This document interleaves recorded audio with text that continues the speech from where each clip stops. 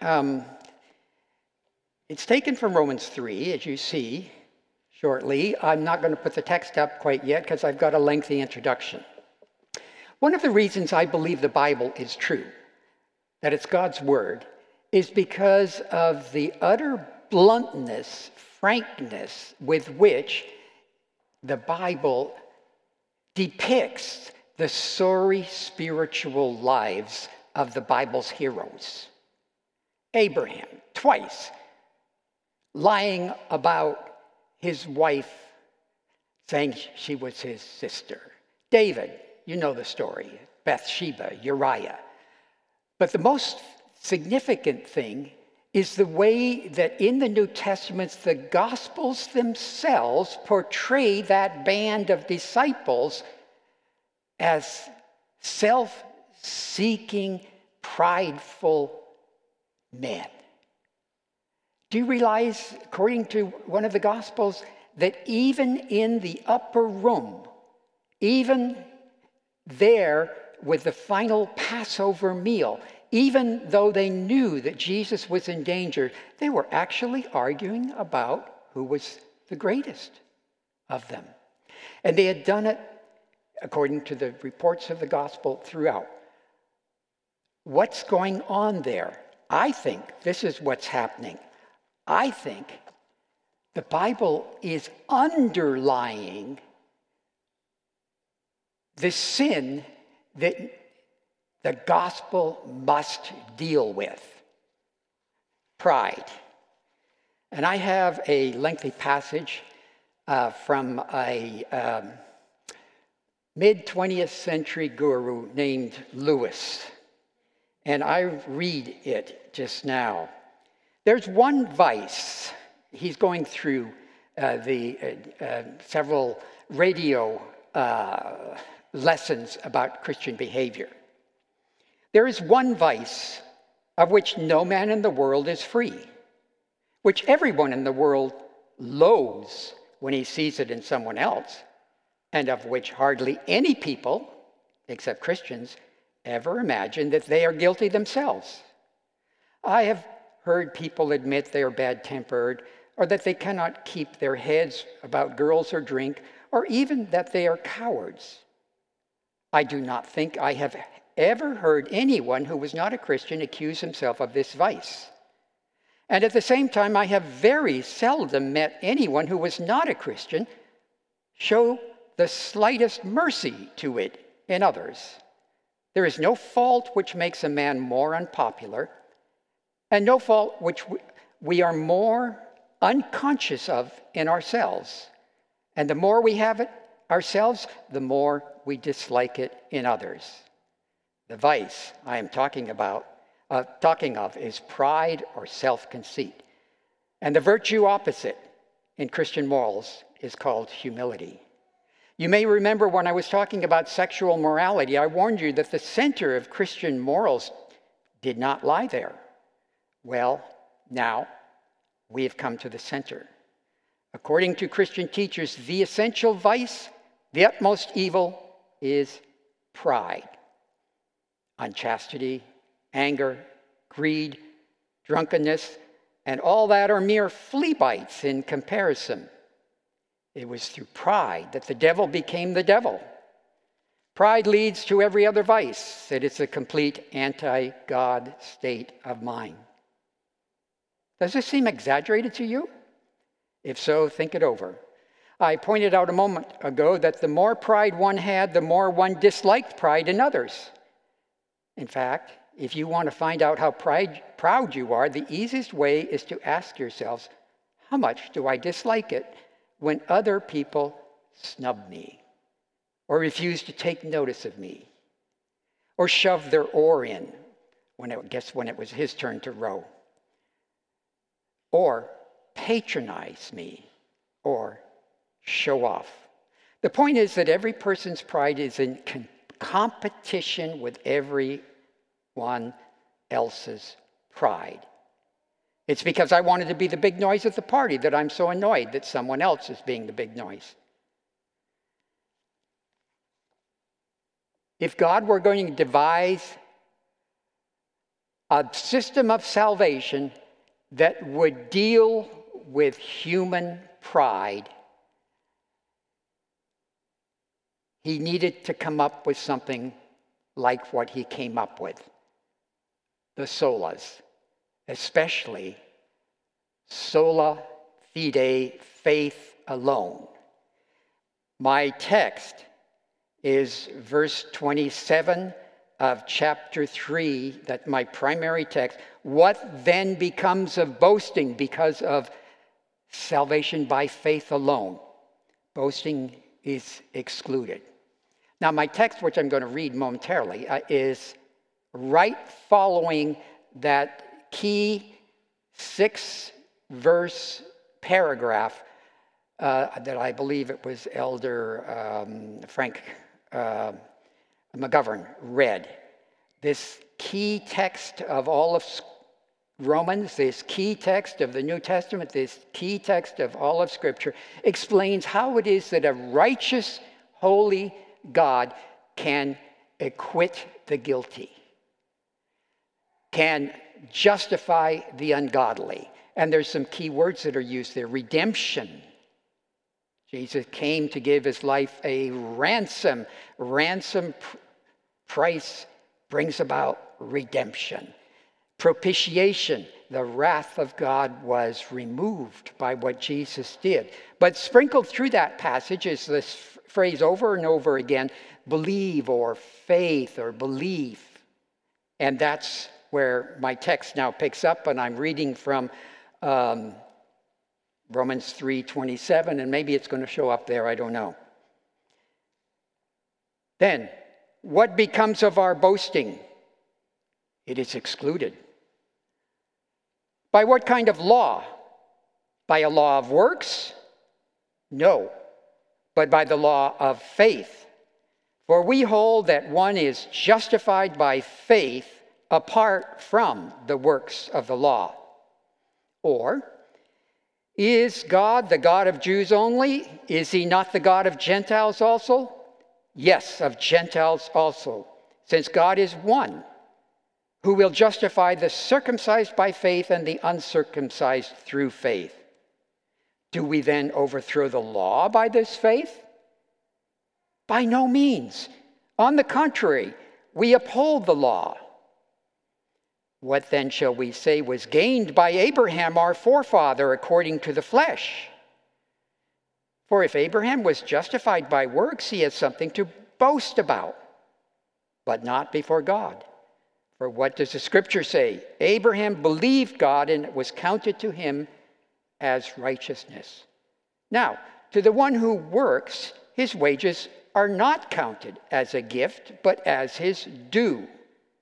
To the one who does not work, but believes in him who justifies the ungodly, his faith is counted as righteousness. Just as David also speaks of the blessing of the one to whom God counts righteousness apart from works.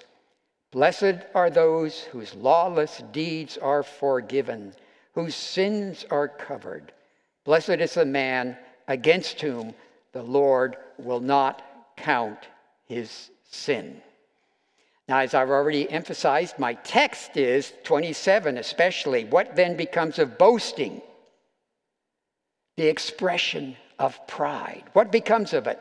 The gospel excludes it. But verse 27 is grounded in the truth that's repeated in verse 28. Verse 28, for, and that for refers back to the conclusion, no boasting.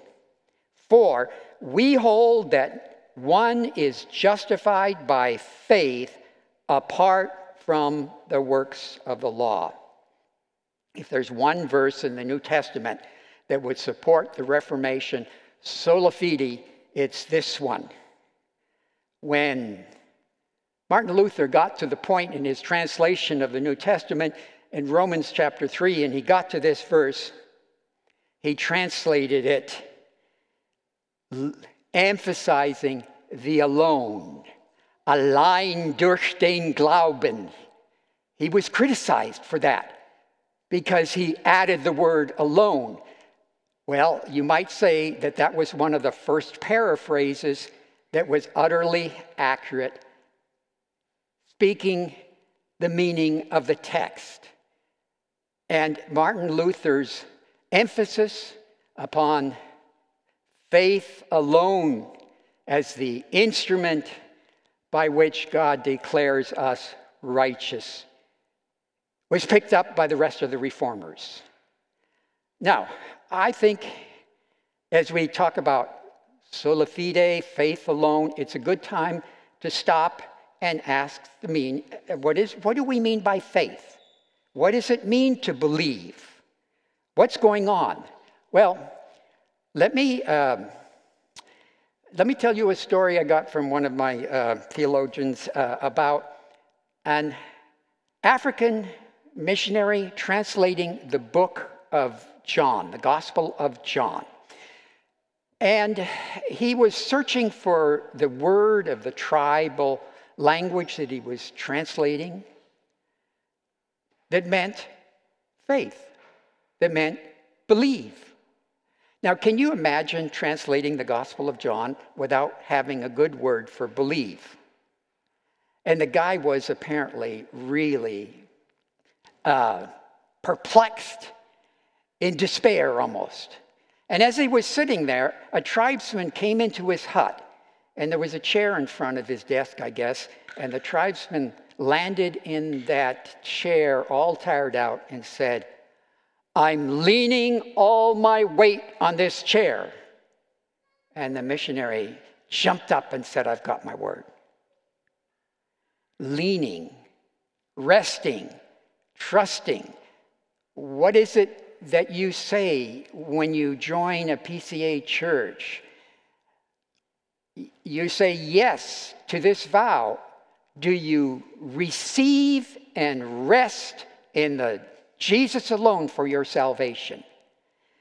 We have the disadvantage within the English language that we have this word faith and we have the word believe. The reason for that is the same reason why we have pork and pig. There was an invasion of some old French speakers into the Anglo-Saxon land where it was an old German dialect that was spoken. And so we've got these two words, faith and belief.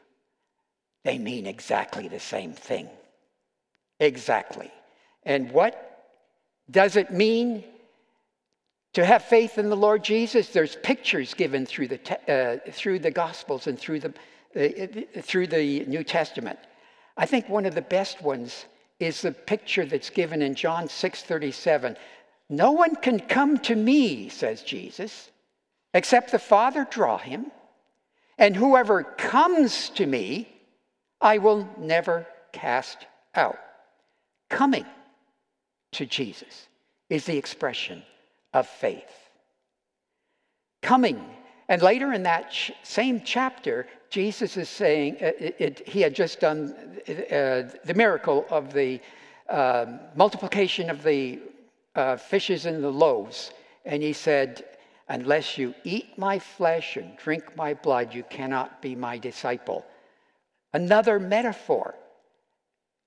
A metaphor that emphasizes that we identify ourselves. We are in union with Jesus. If you believe in Jesus, if you've come to Jesus, you were in union with him on the cross, and your sins were dealt with there. And when he rose again in power, you were in union with him, and you came forth with resurrection power to live a godly life, which power will be complete in glory, but it's already started now. Or in John chapter 15, the picture of abiding in Jesus, or some of our newer translations say remain in Jesus. I am the branch, I am the vine, you are the branches. Abide in me, remain in me. That's a picture of faith coming to Jesus. And as we come to Jesus, what are we doing? Are we giving him something that he didn't already have? Are we enabling him to save us? No. I think a wonderful picture of what faith is was given by the mid-19th century Baptist theologian, American Baptist theologian, John Augustus Hopkins Strong, that I had to read in seminary in the 60s. It was in the early days of the railroad. And he said, faith is like the coupling that keeps the cars together, hooked to the locomotive. What's your faith? It's just that by which you grab on to the Savior who saves you. No merit at all in that. If you've fallen down into a crevice in a glacier where you had enough courage to hike, and you needed rescue, and somebody sent a rope down, and they said, grab it, hold on tight. You get to the top because they've pulled you up. Do you expect to be congratulated on holding on? No, you're going to congratulate the one who pulled you out. That's what faith in Jesus is, just holding on. It's a coupling. And if it's just holding on, what becomes of boasting? The expression of pride. Whether expressed verbally or demonstrated in action, or just sort of hidden in your thoughts. Because if you've been a Christian long enough and you know it's wrong to express it, what do you do with it? You stuff it. But it's still there. It's a battle. And what this salvation does, that Jesus has ordained, that the Father has planned, is it nullifies spiritual pride. So what is boasting? What do we boast about? We boast about that in which we have confidence. What we have confidence in delights us, satisfies us, enables us to rejoice.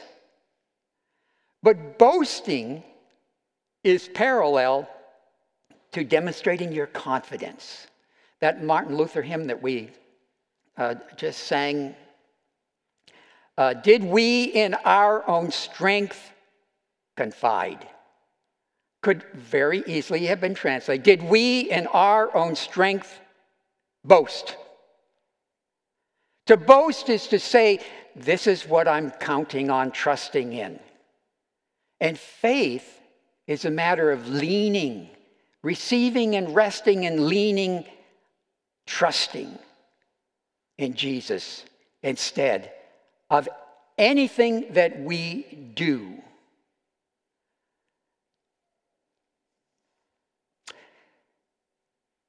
I was firstborn son. 17 months later, my brother Alec showed up. And I was learning to talk as he was learning to walk before he could talk.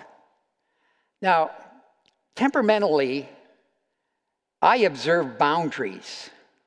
Temperamentally, Alec probed boundaries. You might say that Alec was mischievous. You might even say that my brother Alec was naughty. My parents tell me my very first word, fully formed sentence was, and I could not say Alec, I said Aggie. My first fully formed sentence was, Aggie did it. Blame shifting, perhaps. Or perhaps smugness, pride, looking down at my brother who was naughty. And it happened so often, because I guess he was quite mischievous, that when he learned to talk, and something bad happened, and you needed to run to mommy and say something about it, you know what my brother said? Aggie did it. I was an elder brother. Luke 15 style elder brother. I bragged like the elder brother did in Luke. All these years I have toiled for you, and you never even gave me a fatted calf to rejoice with my friends. What was that? Pride.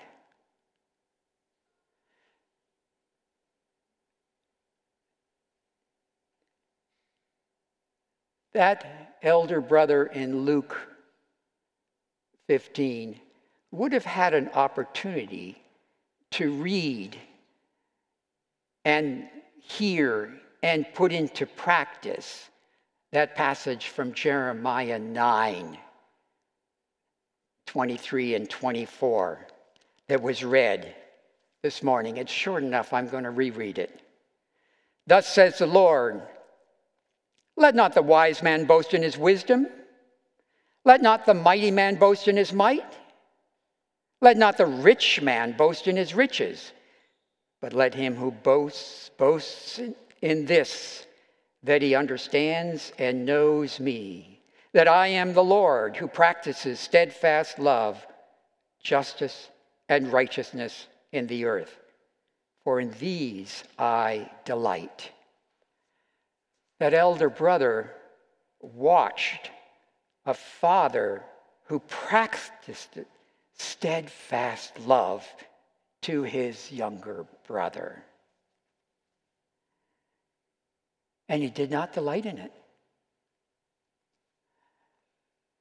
And that was, for me, growing up, I think one of the ways that I really understood the gospel was when I understood, there, but for the grace of God, go I. Those words originally attributed to a Puritan pastor, I guess, John Bradford, when he saw prisoners on a cart being taken to the gallows, he said, looked at them and said, there, but for the grace of God goes John Bradford. Understanding faith alone, sola fide, involves understanding that could be me apart from God's mercy. Now, I want to continue with my passage here to verse 29. And I'm sorry you're not seeing it up there. Maybe some of you have it. Let me read it again. Or, is God the God of Jews only? Is he not the God of Gentiles also?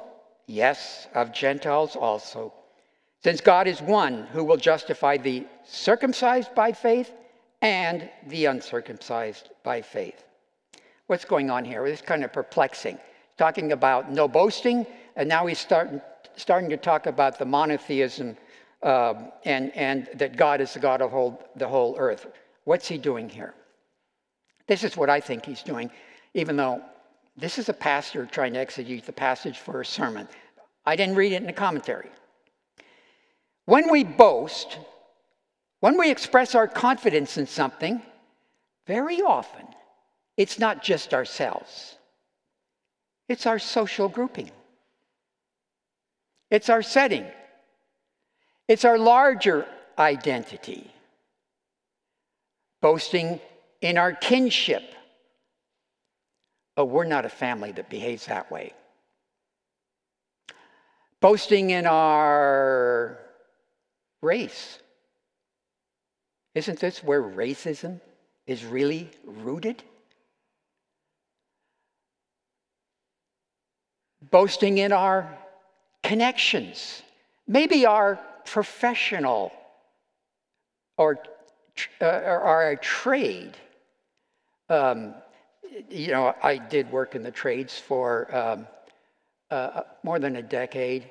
And one of the things that carpenters used to like to do was to criticize the way that plumbers made their holes in the supporting beams without paying any attention to the structural there. We were boasting. We boast in our religious connections. We boast in our national identity. What did we do to deserve to be born in a particular country? Nothing. Why do you boast? Everything you have is what was given. But we boast because we're pride. And what the apostle is doing is he's responding to the needs of the Roman church. And he knows that within that Roman church that he's writing to, there were these Gentiles who had come by faith into the kingdom of God and were professing in Jesus. And there were these Jewish believers who had accepted Jesus as their Messiah and came in. But there was tension between them, boasting between them. The privileges of those who had been raised in the Old Testament traditions had familiarity with what Paul calls the oracles of God, the promises, and the temple and all of that. Their privileges were great, and they tended to boast in it. And Paul says, no boasting in that. So I think that's what's going on here. I think that Paul is saying it's not just that you can boast in your own achievements, it's your boasting in those with whom you associate. Both are wrong. God is the same God and saves everyone the same way. No boasting about anything. Now, I'm getting to the conclusion of my sermon now. And I ask this question: is any boasting acceptable? If I see a head nodding, if any boasting is acceptable, what is it? Well, Galatians 6, at the end, Paul writes, "Far be it from me to boast except in the cross. Except in the cross of our Lord Jesus, by which the world has been crucified to me, and I to the world." Do you boast in the cross? Well, if you want to ask me a question, well, what does that mean to boast in the cross? I really want to answer that question now. Boasting in the cross is placing your confidence in the cross. Let me say that again. To boast, to glory in Jesus Christ. To boast in the gospel, to boast in the cross, is to place your confidence in Jesus, in the gospel, in the cross. That's what Paul's talking about here. Sometimes the word glory is used instead of the word boast. It's the same thing. To glory puts the emphasis upon the exaltation that we have, that Jesus is our Savior, that God has saved us through Jesus. Now, I started with a lengthy quotation from C.S. Lewis, and this is Reformation Day, so who comes next? Luther. Luther, in his very important Galatians commentary, is commenting on verse 13 of chapter 3 in Galatians. Let me read it for you. Christ redeemed us from the curse of the law by becoming a curse for us. Christ redeemed us from the curse of the law by becoming a curse for us. So, To boast in Jesus, to boast in the cross, is to recognize what Jesus did there for you, for me. And here's my quote from that great German reformer. Our most merciful Father, seeing us to be oppressed and overwhelmed with the curse of the law,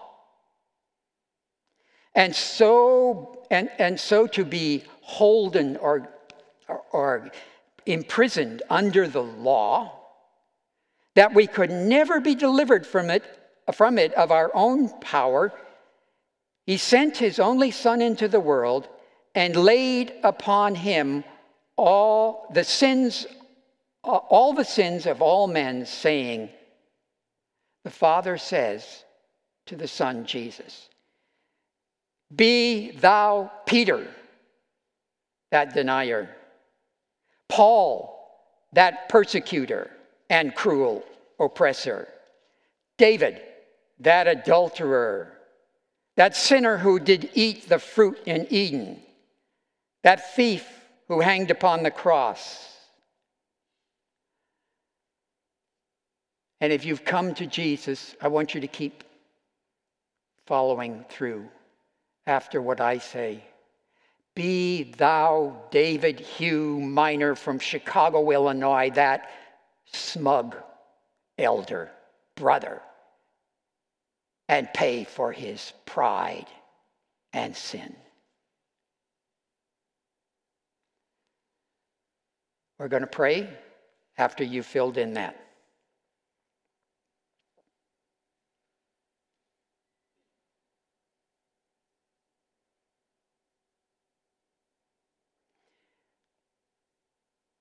Gracious Heavenly Father, teach us to boast, remind us to boast in knowing you, that you are a God of steadfast love, compassion. You act justly. And in your righteousness, you declare ungodly, guilty sinners righteous through Christ Jesus alone. Strengthen our faith in our Savior, the one who is able to save because he perfectly obeyed the law, and the one who is willing to save, who says, whoever comes to me, I will never cast out. Jesus, we come to you. In your name we come before our Heavenly Father. Amen.